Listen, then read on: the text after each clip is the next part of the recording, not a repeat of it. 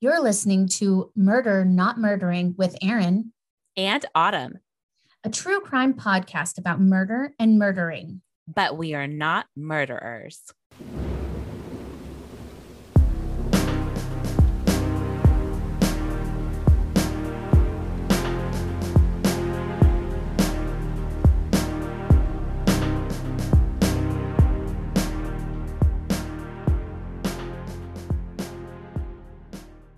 Welcome back, everyone. Thank you so much for your patience. I know we didn't have an episode last week, but Erin was moving into her forever home. Woohoo! And moving is a lot of effort and takes a lot of time. It is. And as I was building shelves and putting together things, I'm just like, there's just no way I'm going to be able to get to an episode. No, and Erin does all of our editing. So It takes some time, and we just didn't have the time to do an episode last week, but we really appreciate everyone who reached out to us and told us that they missed us on their walks and on their drives. Because I know everyone's starting vacations and going on road trips. So that was really nice. That was really nice, though, to hear oh, you really do listen. You really do want to hear what we have to say. Yes, everyone was so supportive. Yeah, that part was really nice. We felt loved. We did feel loved. You know, ironically, Autumn, you're going to be doing an international case tonight, and I am not. What? Oh, how the tables have turned. It's not old-timey, is it? No. See, there we go. Mine's still old-timey, but I have a U.S. case. That is rare. And I have an international case. It's so funny. So I'm going to be going up first tonight. And I'm in my new recording studio, which is a little echoey. And that's because she has no curtains. She has no blinds. I haven't put up all the soundproofing, and that's where we sit. So bear with me, folks. I'm getting it together. I promise. We're just here for the story. That's right. So tonight I'm going to be telling the mysterious death of the Hollywood starlet nicknamed the Ice Cream Blonde, Thelma Todd. Ooh. 86 years ago, Thelma Todd shot into fame. An actress from Massachusetts, she had conquered Hollywood by the time of her death at just 29 years old. Who killed her? No one knew then, and no one knows today.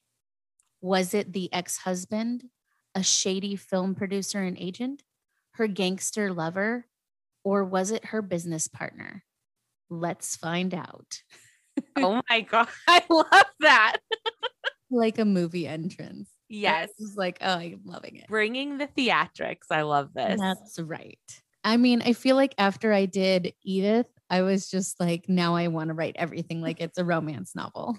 I have to say that I'm here for that because that was my favorite episode yet. Me too. I had so much fun writing it. Okay, back to Thelma. Yes, Thelma. So Thelma was born in 1906 in Lawrence. Her father was a superintendent of the streets and an alderman, also known as an unfeeling and uncaring man who was abusive and an alcoholic. He was great. So her mother, not to be outdone, was overbearing and wanted to live vicariously through her daughter. Schoolmates recalled that Thelma was a very friendly, bright, and determined young woman.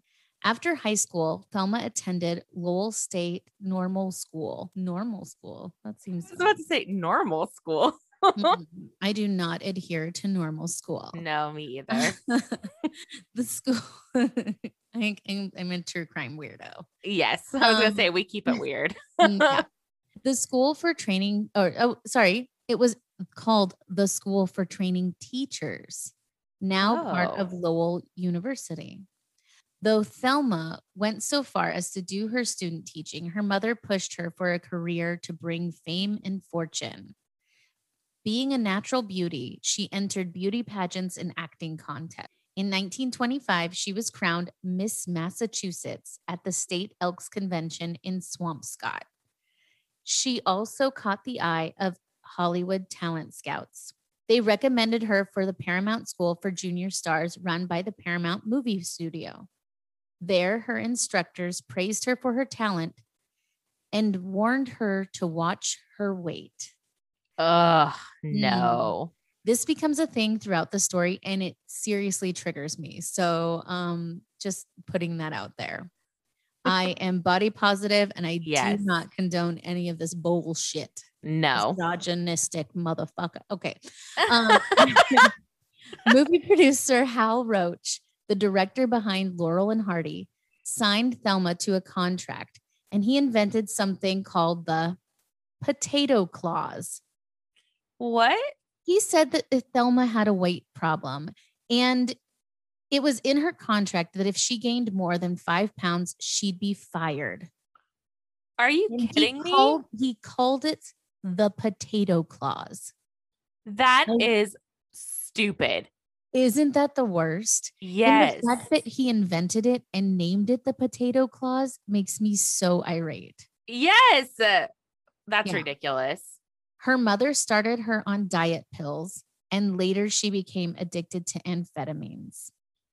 So seems healthy because, 5 pounds over all of those other things. So many women in Hollywood of that time, just awful. I mean, the things that they did to poor Judy Garland and so many other actresses, but I'm getting off topic again. So Hal began casting her in zany short comedies. Her roles would be familiar to viewers today.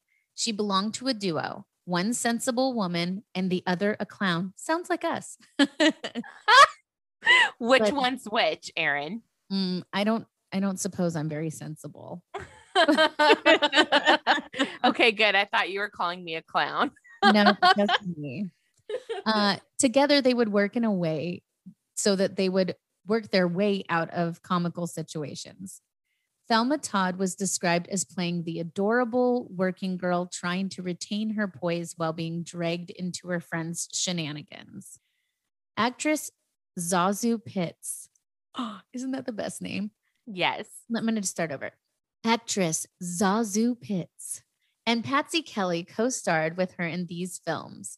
She established her comedic prowess playing the straight woman to the Marx Brothers in 2 of their films. But Thelma really wanted more from her career. She wanted to try to become a dramatic actress. So she began dating director Roland West. Together, they planned to launch her in a new direction in his dramatic film, Corsair. At the time of their affair, West had a wife who reportedly was not troubled by their relationship, so she was cool with it. Nice. Yeah. To mark the point that she was having a major change in her career, Thelma used the name Allison Lloyd in her role in Corsair. She now had 2 professional outlets for her talent, starring in comedies with the likes of the Marx Brothers and Bing Crosby, and in dramatic films playing off leading men such as John Barrymore and Ricardo Cortez. By now, Thelma Todd was a bankable actress. Attractive, slim. One interview noted that she had dropped 20 pounds since she left Massachusetts and was very disciplined in her acting. It makes me so mad that they constantly talk about her weight and that was a reporter talking about how much weight she had lost. It just makes me very grateful to live in the time that we do. Agreed. I mean, there's still a long way to go, but agreed. Oh, for sure. But at least that's not the first thing someone's going to say about you in an article. At least I hope not. Yeah, for real. So in her personal life, Thelma had been linked to many Hollywood men. She had gotten married in an elopement in 1932 to Pascal DeCicco, a movie producer, agent, and small-time hood. That's how they described him, not I. I was about to say, ooh. That doesn't sound like my type of thing. But he basically spent a lot of time with the mafia. He wasn't like a main person, but he hung around mafia folk. Got it. The marriage to DeCicco would last just 2 years. It was punctuated by frequent, loud, abusive arguments and beatings fueled by alcohol. By 1933, Thelma was showing just how savvy she had become. She had traveled to London for work and returned to Massachusetts to visit family. They eventually divorced in 1934. That same year, Thelma decided to open a restaurant and supper club in the Pacific Palisades called Thelma Todd's Sidewalk Cafe. The restaurant was a draw for tourists because it was popular with Thelma's celebrity friends. So people were there all the time, all these celebrities, and tourists wanted to see everybody. So they would come down to her club. Her partner in the club was Roland West, her former lover and director. Thelma dated many problematic men. And once, one person close to her said that bad guys were just her Achilles heel. Things in her career began to die down, and the restaurant was not making money. On the morning of December 16th, 1935, Thelma Todd was found dead. The Los Angeles Times reported, coagulated blood marred the screen comedian's features and stained her mauve and silver evening gown and her expensive mink coat when she was found. Her blonde locks pathetically awry in the front seat of her automobile in the garage of Roland West, film producer and director, in the front of West's residence at 17531 Pasanto Road, less than 500 yards away from Mrs. Todd's Cafe on the Roosevelt Highway. The body was found by May Whitehead, a maid who had been serving the actress. They summoned a physician, Dr. J.P. Sampson, and also called the police. Dr. Sampson found that there was no evidence of bodily injury and expressed the opinion that Mrs. Todd had been dead for at least 12 hours. The officers found a wealth of jewels intact about the throat and wrists of the actress. They inspected the scene of her death. Her magnificent mink coat and her jewels and purse had not been touched by anyone. So clearly this had nothing to do with robbery. The coroner quickly ruled that accidental carbon monoxide poisoning had been what killed Thelma. She had become a very successful actress and described as the Marilyn Monroe of her day, a peroxide blonde and wisecracking. They constantly referred to her as being very sexy, and they said that she had a very outrageous sense of humor. Sounds similar to me. Yes, I was about to say, sounds like someone I know. Except for I'm not peroxide blonde. No. She was nicknamed the ice cream blonde for her shapely figure. She had appeared in around 120 feature films and shorts in her career. But with fame came heartache. And within the past few months, she had been the recipient of several extortion notes threatening her death unless she paid $10,000 because no apparent reason existed for her taking her own life.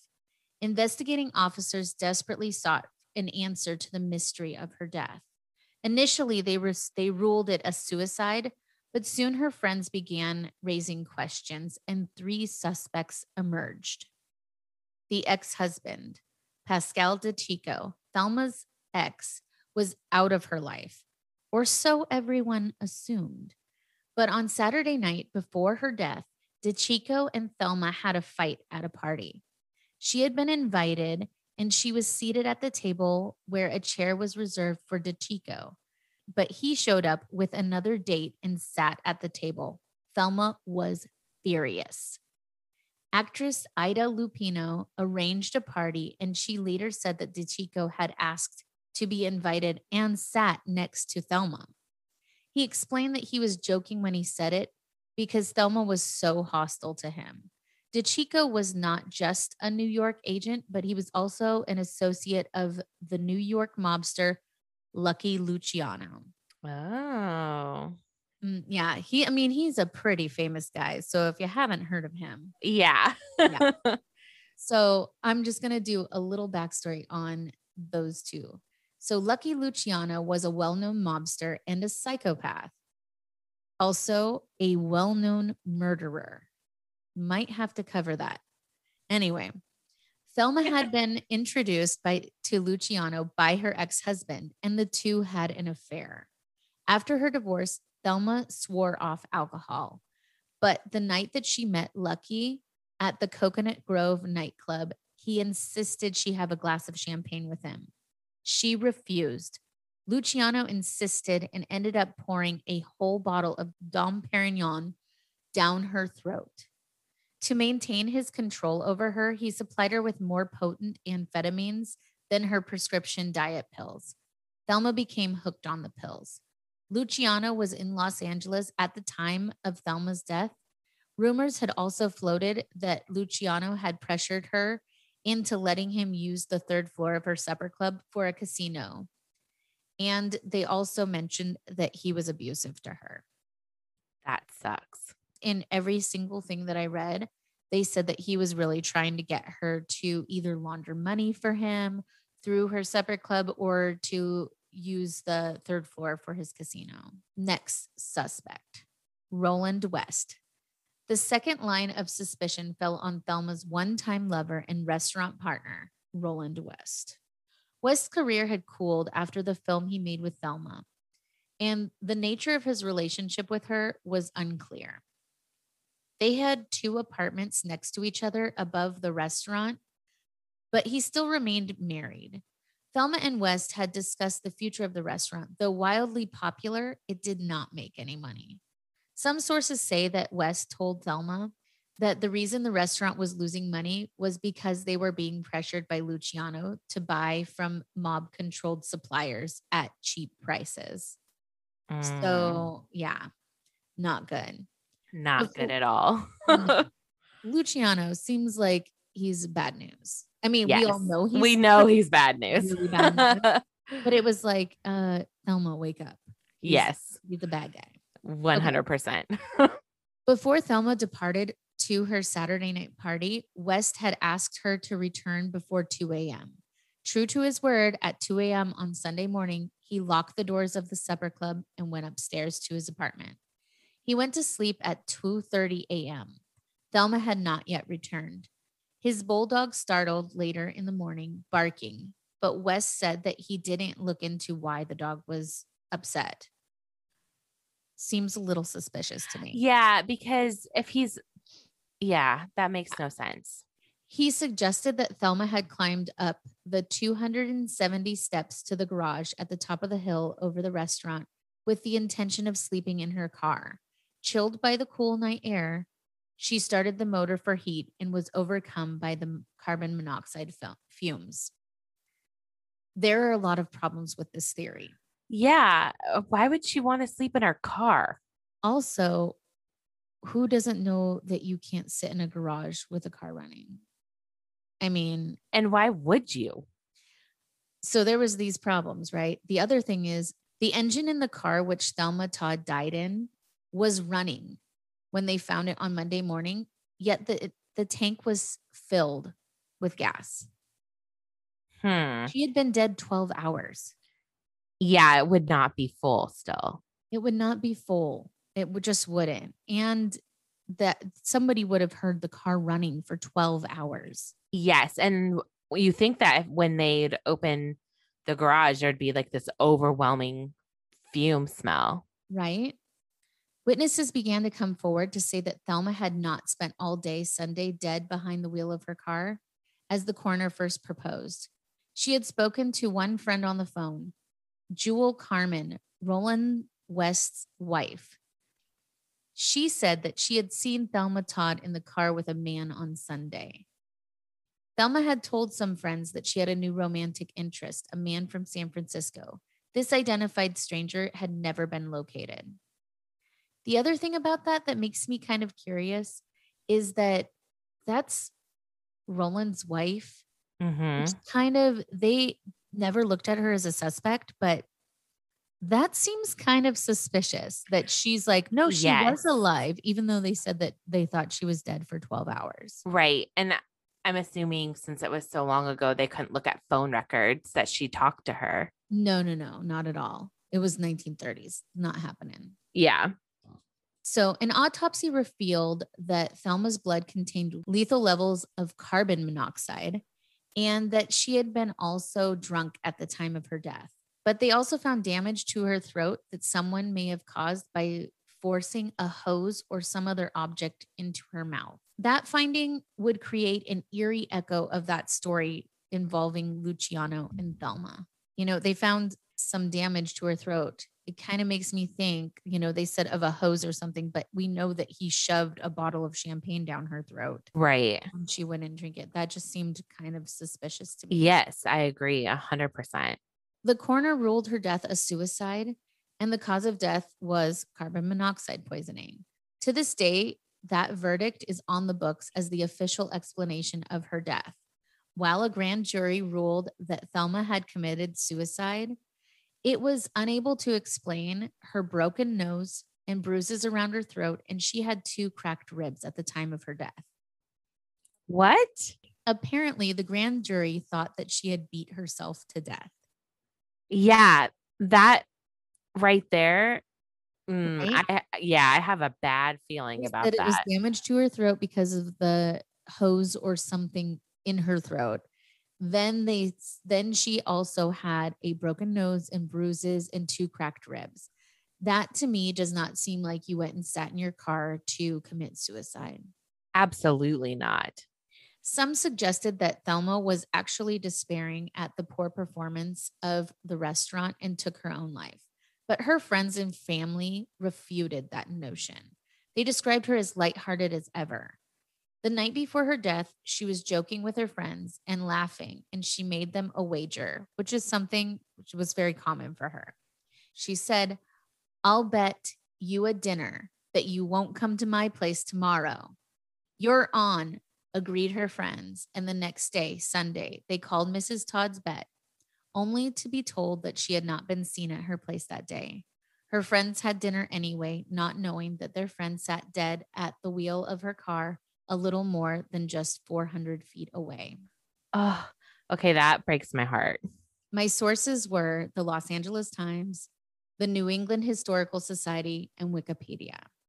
Isn't that heartbreaking? Yes. And it's so interesting that it's still to this day on the books as a suicide. It is, it's unsolved. And the investigators themselves did not think that it was suicide. It was the coroner that said that. That's unfortunate. And the first thing her mother said when they talked to her was, "My daughter was murdered." I have chills. I know. I just found it to be a really interesting story. And also, I can't believe that more people haven't heard of Thelma Todd. She is linked to so many famous actors and actresses that it's kind of shocking that somehow she's sort of been forgotten. And the fact that this happened and she's been really, hardly anybody knows of her. And she was like famous. She was the Marilyn Monroe of her time. Mm-hmm. They also, a lot of people have compared her to like Madonna and like, because I think the platinum blonde thing, but also, just being a kind of pushing the limits as far as like being sexy and also being smart and funny. It's shocking to me. I'll post a ton of pictures on our Instagram of her in several of her roles. And you'll see like she was a beautiful woman. It's also kind of sad to me what Hollywood did to her, with all of the weight stuff. Yeah, for sure. That is really sad. And also that she never really wanted to be an actress. Her mother just sort of pushed her into it. She wanted to be a school teacher. So it's like, I feel for her. And the fucking potato claws can just suck my dick. Yes, 100%. Because I am just so pissed about that. That when I read that part, I was just like, nope. I'm just sitting in my living room cursing by myself. My dogs are looking at me like I'm crazy as usual. And I was just like, God damn it. Like, for real. What a shitty person. I know. It just makes me so irate. That's why I was like, I am triggered. Yes. I definitely have to be on the same level as you with that. That's absolutely not okay. No, I was super pissed. Anyway, that was the mysterious death of Thelma Todd. That's exciting. I have chills still. I know, right? And wait till you see the pictures. I feel like that gives it more of that human element when you see her and know her story. So again, that'll be up on our Instagram page, Murder Not Murdering. So better follow us. Yes, you better follow us. Or else. No, I'm just kidding. No, there's a lot of said we're not murderers. We've established that. We promised that. We promised.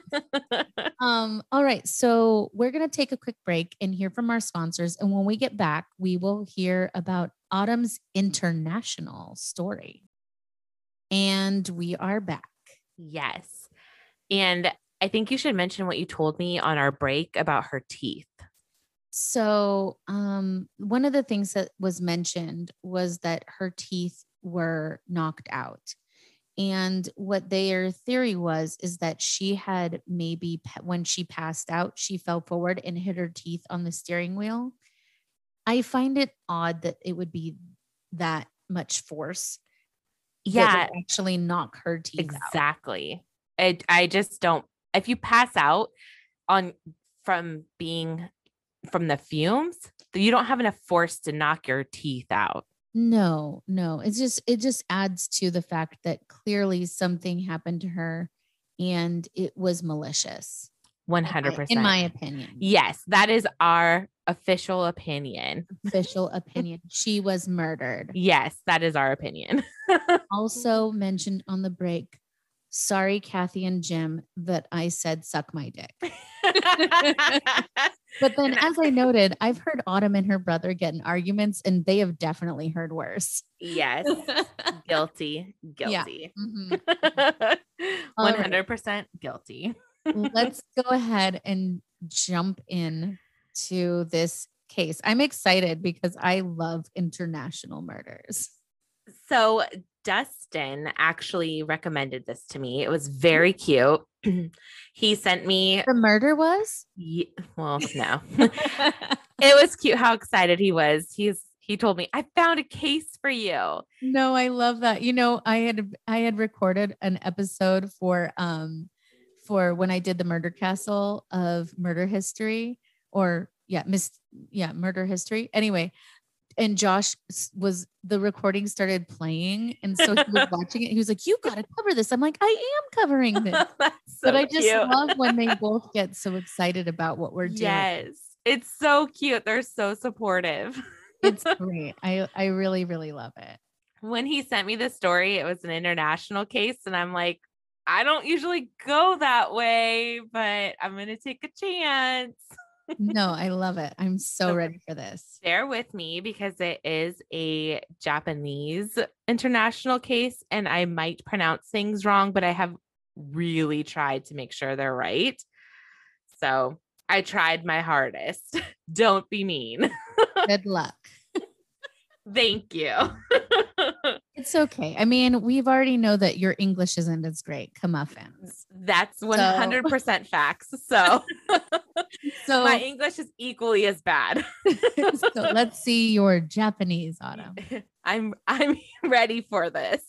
I mean, I am really excited. I really am about this. It's a very interesting case. It's sad, but it's interesting. They're all sad. Yes. Anytime there's a murder, it's sad. But these are also grown humans killing grown humans again. So thank you. Thank you so much for that. Just throwing that out there. No, I really appreciate it. You have Dustin to thank. Thank you, Dustin. Also, I'm very excited about just that this is a case from Japan because Japan, in my opinion, is a very interesting country and interesting culture. So I'm really excited about this. I'll get right on in. This is the story of the murder of Lindsay Hawker.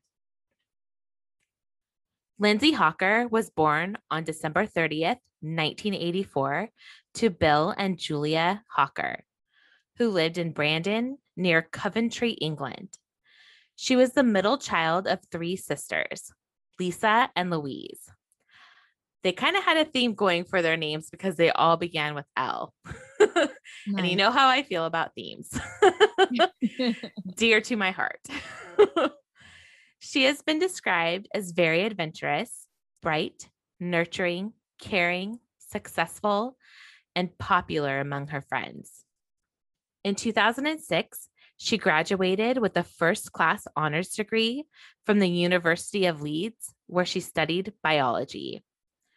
Originally planning on pursuing her master's degree, she decided to take an opportunity to travel the world for a year. She landed a job as an English teacher at Koya, the Tokyo branch of Nova. At the time, Japan's largest private English conversation school. Nova is a prestigious school, and Lindsay was very lucky to be chosen. That's exciting. That's really exciting. Yeah. Lindsay moved to Chiba, just outside of Tokyo, as the rent was cheaper, and she found 2 female roommates, both also teachers at Nova School.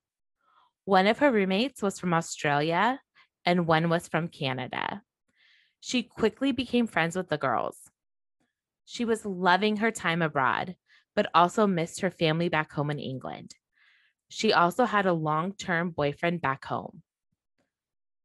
Lindsay kept in contact with them very regularly via Facebook, Skype, email, and the occasional phone call. 6 months after moving to Japan, the 22-year-old had a very awkward encounter with a local man. She had finished teaching for the day and was at the Chiba train station, unlocking her bike when the man approached her from behind and told her she was his English teacher and asked her to confirm that. That's odd. Very odd. She was confused, and she was sure he was not one of her students, based on his age and the fact she didn't recognize him. She tried not to speak to him, but he pursued her. She hopped on her bike and started to ride home. The man chased after her. Oh my God. On foot. I am like freaking out right now. Right? He chased after her on foot, Erin. He ran fast enough with her bike and his feet the entire way to her home. Just quick side note. There are so many good things to carry with you. I literally have a whistle that says, "Stay sexy, don't get murdered." Yes. And then also the Birdie personal alarm. Birdie, please sponsor us.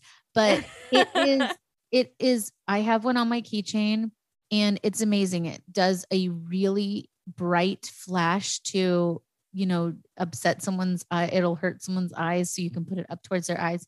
And as soon as you pull the key, it is the loudest alarm. So ladies, if you're walking out at night, if you can't be in a group, then please carry something because we need a way to protect ourselves. Take self-defense classes. These things are so incredibly important. I just wanted to throw it out there. 100%. So scary though. This is like my worst nightmare. I know. It's definitely, yes. I mean, the fact that she's riding on her bike and he is literally keeping up with her. The moment he started, you said he was chasing her. I was just like, God damn it. No. Yes. This gives me like a full palpitations. And while he's chasing her, he's striking up a conversation with her. He's like, where are you from? How long have you been here? No, fuck off. She's trying to ignore him this entire time, but he's there at every turn. There's no need to be polite in that situation. Just get the fuck out. Yes. When he caught up to her, he asked her if he could come in for a glass of water. No. What, from his run? Yes, because no, get away. He was parched from his run. Nope. She took pity on him. No. And allowed him to come in for a drink of water. I hate that. But she made sure to introduce him to her roommates out of precaution. Well, that was smart. Well, to me, this whole interaction is sketchy. The whole thing is so sketchy. There is no way that I would invite this person into my home for anything after he chased me the entire way home. No. After I was trying to avoid him. But from what her friends and family have said, this was just Lindsay. She was caring and helpful and always wanted to see the good in people. Well, I am not Lindsay. I'm really sorry. I'm definitely a suspicious lady. Yes. And I would have probably been the rudest human he has ever met.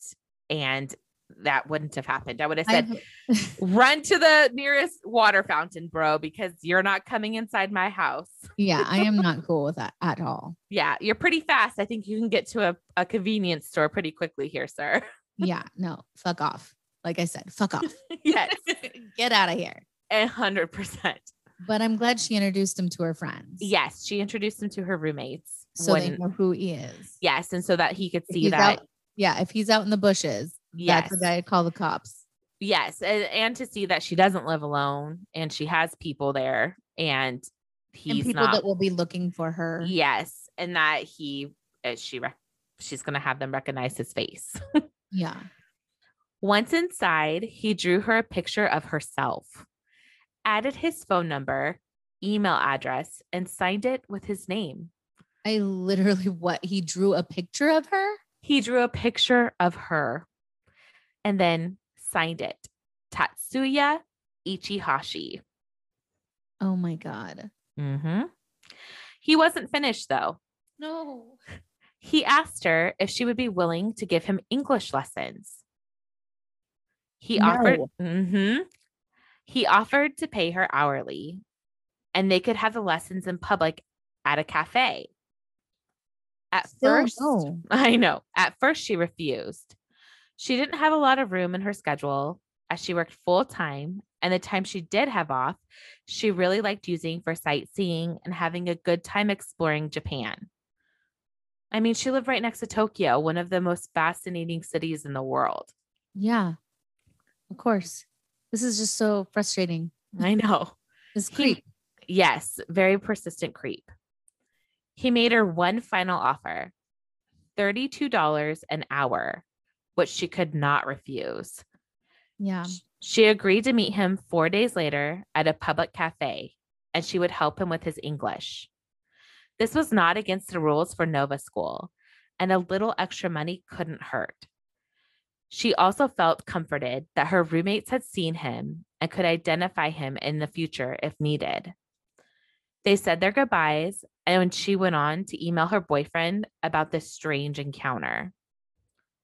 Because if Dustin got that email, he would be like, Autumn, no. Josh would be like, you talked to somebody, a stranger, and you were kind. Okay. That seems already odd.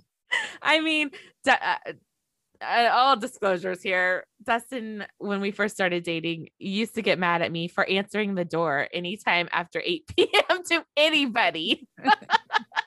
So, I mean, if I emailed him from a foreign country and told him, oh, yeah, this man chased me on a bus. You have a lot of late night callers. I mean, I'm just saying. How many people are just dropping by after 8 p.m., just knocking on your door, selling vacuum cleaners? I used to live in the bottom apartment, and these Mormon people I'm not trying to be mean, but these Mormons would literally come almost nightly. At night? Yes. And it was always late at night. And they were real. They weren't fake Mormons. Cause at first he was like, are you sure? Yes, they were legit Mormons.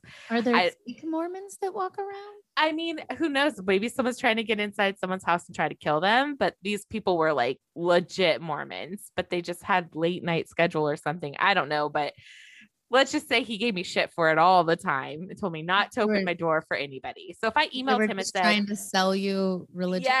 Yes. So if I emailed him and I was like, oh yeah, I was riding my bike and this man literally ran the whole way home. Then I invited him in for some water and now he's going to pay me to teach him English. He would probably be like, I'm coming. Yeah. Like, you can't be trusted on your own. You've watched enough Unsolved Mysteries. I don't think you would actually invite anybody in. No. And I'm not trying to talk poorly on Lindsay. She was a very kind woman. And she was trying to help someone. Yes. She was trying to help somebody, but she thought she's covering her bases by having hindsight's 2020. Totally. On Saturday, March 24th, 2007, Lindsay and Ichihashi met at a cafe for their scheduled English lesson. After the lesson, when it was time to pay, Ichihashi told Lindsay that he had left his wallet at home. Red flags. Yeah. Where's the money at? Mm-hmm. He said not to worry, that he lived just a few yards away. Oh, no, don't tell me she didn't go with him. And they could catch a taxi to his apartment and he would go grab the money she was owed. She agreed. No. Once they arrived at his apartment, Lindsay asked the taxi driver to wait for her, that she would only be a few minutes. 7 minutes pass, and the taxi driver leaves because she failed to return. Although 7 minutes, that guy was not waiting very long. No, he wasn't. I mean, but if you said you're only going to be like a couple minutes, Totally. yeah. This was the last time that Lindsay Hawker was seen alive. Tatsuya Ichihashi was born on January 5th, 1979 in Gifu, which is a prefecture of Chiba in Japan. His mother was a dentist and his father was a medical doctor. Ichihashi graduated from the Department of Horticulture at Chiba University in 2005, but he did not work, and he was not interested in ever getting a job. Well, how did he live? He lived off a monthly allowance of what would be of what would be 760 American dollars at that time a month from his parents. Remember, he had offered to pay Lindsay $32 an hour for his English lessons. Only having the income from his parents, that amount of money doesn't seem very sustainable for him to continue lessons. Yeah, no. He was 28 years old in 2007 when he met Lindsay Hawker. He was a loner, obsessed with physical fitness. He regularly worked out at the gym, cycled 25 kilometers a day, and had an interest in violent manga. Wow. I had to look up what manga is. To be honest, manga is a comic book rather than animation. Unlike anime, manga is often published in black and white because they are usually published weekly, and printing them in color would take too much time and money. I have a lot of friends that are into it. Yeah, Dustin had to help me too. And manga is usually fairly cheap to publish and only requires a small number of artists to produce. So it can take as little as one artist, or it can be many, many artists. And it's also considered to be more artistically original than anime. Yeah. And he was really into it. Yeah. Ichihashi was said to be in a year-long committed relationship with a local Japanese woman. He had no previous convictions, but he had been a person of interest in a theft injury 6 years prior, where he had allegedly assaulted a woman on the street during a robbery. But the matter had been settled out of court, where it was said that his parents paid the settlement to make the charges go away. Interesting. Little has been made public about him due to the comparatively restrictive nature of Japanese privacy laws and his parents' refusal to speak about him. Lindsay's family and roommates began to worry about her because of her lack of communication with them that day, and she failed to return home from the meeting with Ichihashi earlier. Lindsay's friends tried to alert authorities about their concerns for their friend, but the proper authorities were not given the message within the department. On March 26, 2007, Nova School reported Lindsay missing after she failed to show up to teach her classes scheduled for March 25th and March 26th. The officers went to Lindsay's house and interviewed her roommates, and they gave him all the information that they had on the Japanese man that she was giving English lessons to, Tatsuya Ichihashi. Well, he freaking signed her picture, so with his phone number, email address, name, and a picture of her. I mean, honestly, thank God he did that, because that just really helped them to be able to find him. Yes, 100%. 2 officers were sent to Ichihashi's apartment, but were not allowed to knock without proper cause. His neighbors were home, and they let the officers peer from their balcony into his apartment. It was then that they could detect someone inside the apartment, even though no lights were on and the apartment was completely dark. In Japan, they have detachable bathtubs, and they noticed that his was out on his balcony, which they found very strange. The officers were aware of his past with the theft with injury and decided to call for backup. They were worried that he might have Lindsay inside his apartment being held hostage. I mean, yeah. About an hour later, 7 additional officers arrived to assist. 2 hours later, around 9 p.m., with the 9 police officers at his apartment, Ichihashi left the apartment barefoot and wearing a rucksack, which is basically a backpack. Yeah. Seeing the officers, he tried to run away. One officer grabbed his rucksack, but Ichihashi was able to slip out of it and get away. Damn it. There were officers on the 4th floor where he lived and on the ground. However, none of the officers had a radio, so the officers on the 4th floor were not able to communicate with the officers on the ground that he was on the move. He was later rediscovered wearing sneakers, but was able to zigzag through the street and evade being captured again. Oh my God. Like, what? This guy and his running, I swear. Well, he was obsessed with physical fitness. Yeah, but my God, can they catch him already? Tell me they caught him, though. I cannot tell you that. Damn it. With Tatsuya on the run, they began to investigate his apartment. Outside on the balcony, in the detachable bathtub, No. they found the naked body of Lindsay Hawker. The tub had been filled with a mixture of sand and soil, almost entirely covering Lindsay's body.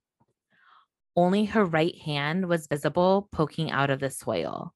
Oh my God. She was bound and gagged and had been subjected to a brutal rape and attack. Her belongings were scattered all over his apartment.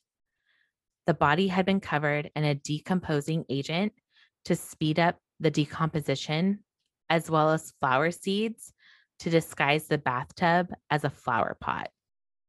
Oh my God. I mean, he graduated from the University of Horticulture. Yeah. So he was thinking this through. God damn it. This is grossing me out. I know. A strange detail that quickly became public was that he shaved Lindsay's hair.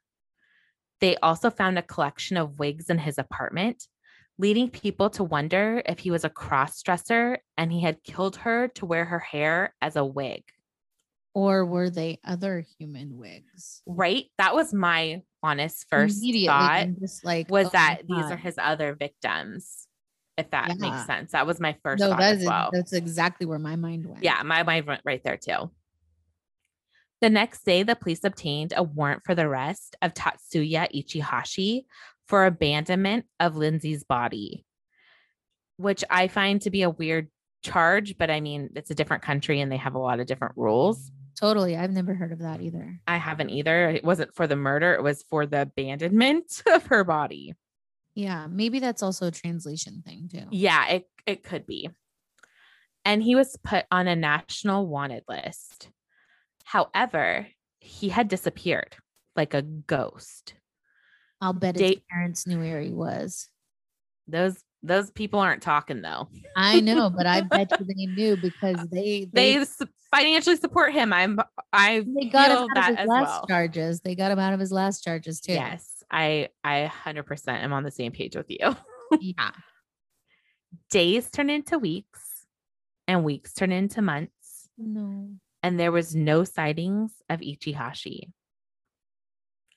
The police began to distribute photoshopped images of Ichihashi wearing wigs so that people could see what he looked like in case he was hiding out disguised as a woman. Yeah. In early 2008, and she went missing in 2007. Well, she was killed in 2007. Police investigated sightings of Ichihashi among sections of Kabukicho popular with homosexuals, where he had tentatively been identified by his male sexual partners. However, in the latter part of the year, the investigation stalled. By October of 2008, 140 officers were involved in the relatively large investigation. Oh my God.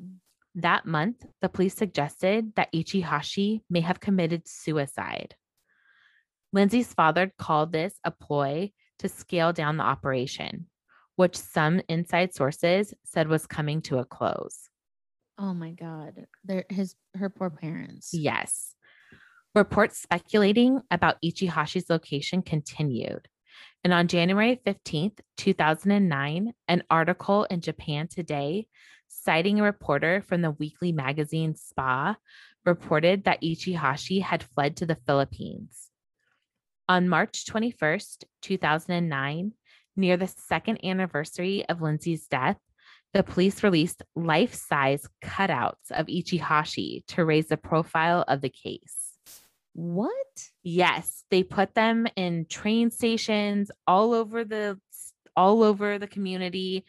These life-size, like a whole nother version of a milk carton. Yes. You know? And I mean, this kind of stuff was so interesting to me because I've never seen something like that in the US. Yeah. But and I'll post pictures on our Instagram. It's not a bad idea. No, these are like life-size cutouts, kind of like you see at a movie theater with these like actors and actresses these were all over, like in train stations, all over the place. That's crazy. Mm-hmm. On June 26th, 2009, the Japanese National Police Agency raised the cash reward for information leading to Ichihashi's arrest from 1 million yen to 10 million yen. That would be approximately $100,000 in US dollars in 2009. Wow. So it's a hefty reward. Yeah, hopefully that triggered someone.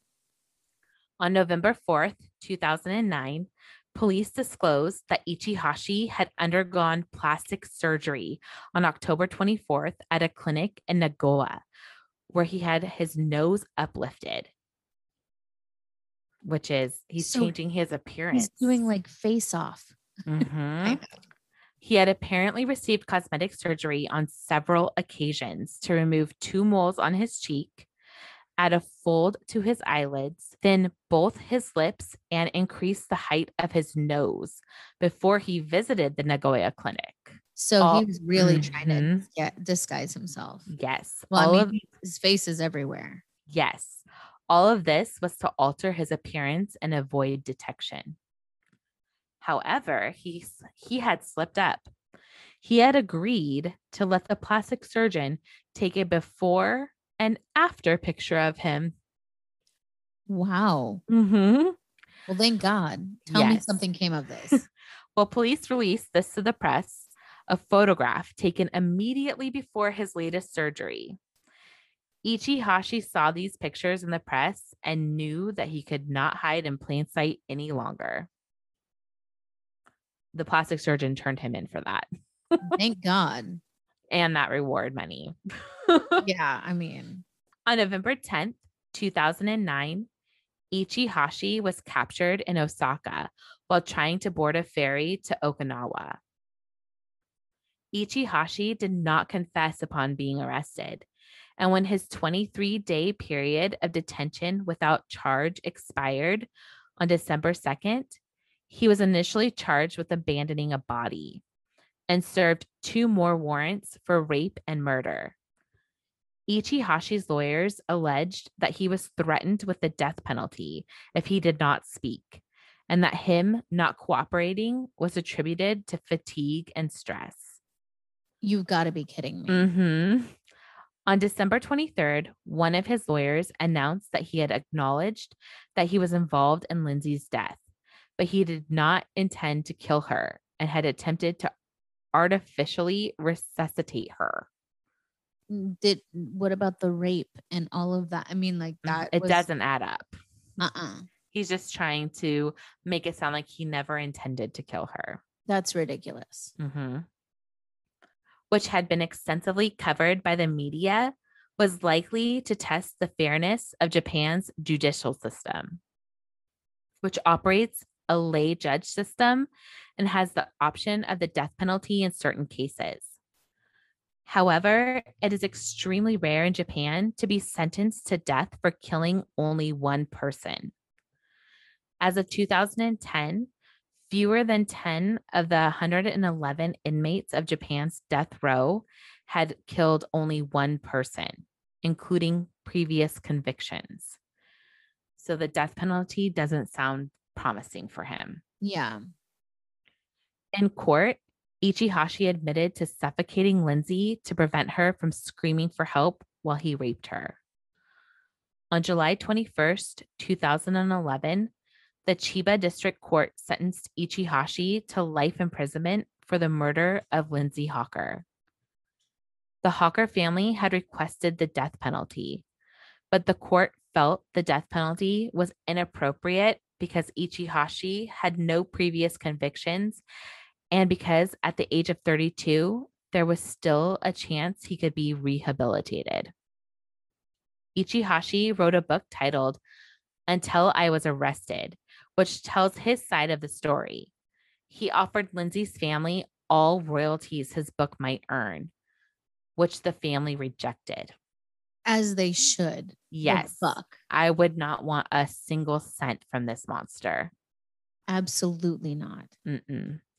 A film, I Am Ichihashi, Journal of a Murderer, starring Japanese actor Dean Fujikawa, was released in November 2013, based on the book by Ichihashi and covering the 2.5 years he spent on the run before being arrested in November 2009. Lindsay Hawker was a bright young woman whose life was cut tragically short. My sources were YouTube channel Coffee House Crimes, Wikipedia, Murderpedia, and Japan Today. That was insane. I mean, the part that really got me was that, so he had plastic surgery prior to going to that plastic surgeon. And it is thought to be that he did it himself, that he cut part of his lower lip himself, stitched a part of his nose, and removed his moles himself to change his appearance.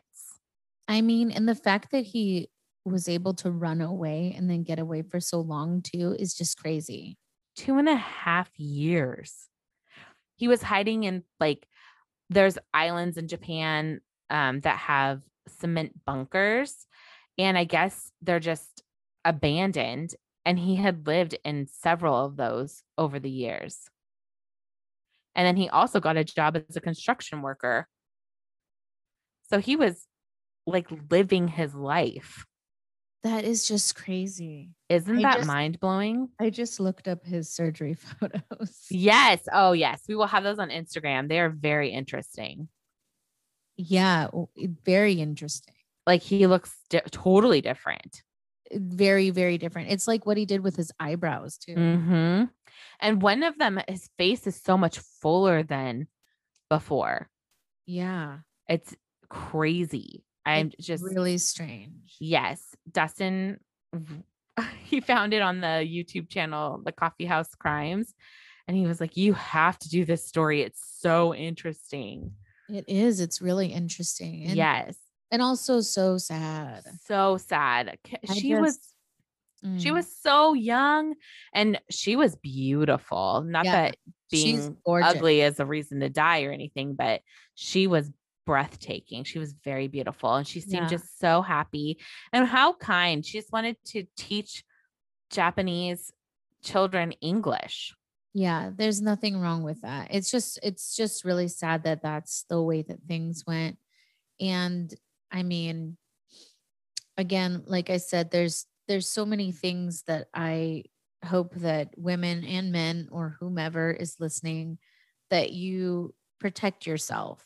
Mm-hmm. You know, there's lots of tools out there. Yes. To do so.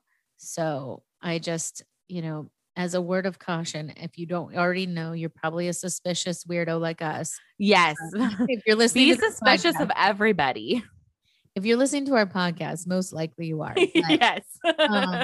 I mean, seriously, like I don't go anywhere. I have the birdie on my keychain. I just don't go anywhere. I just feel like for me, I am a sexual assault survivor, but also I just feel like it's makes me feel more comfortable just knowing that I have that with me.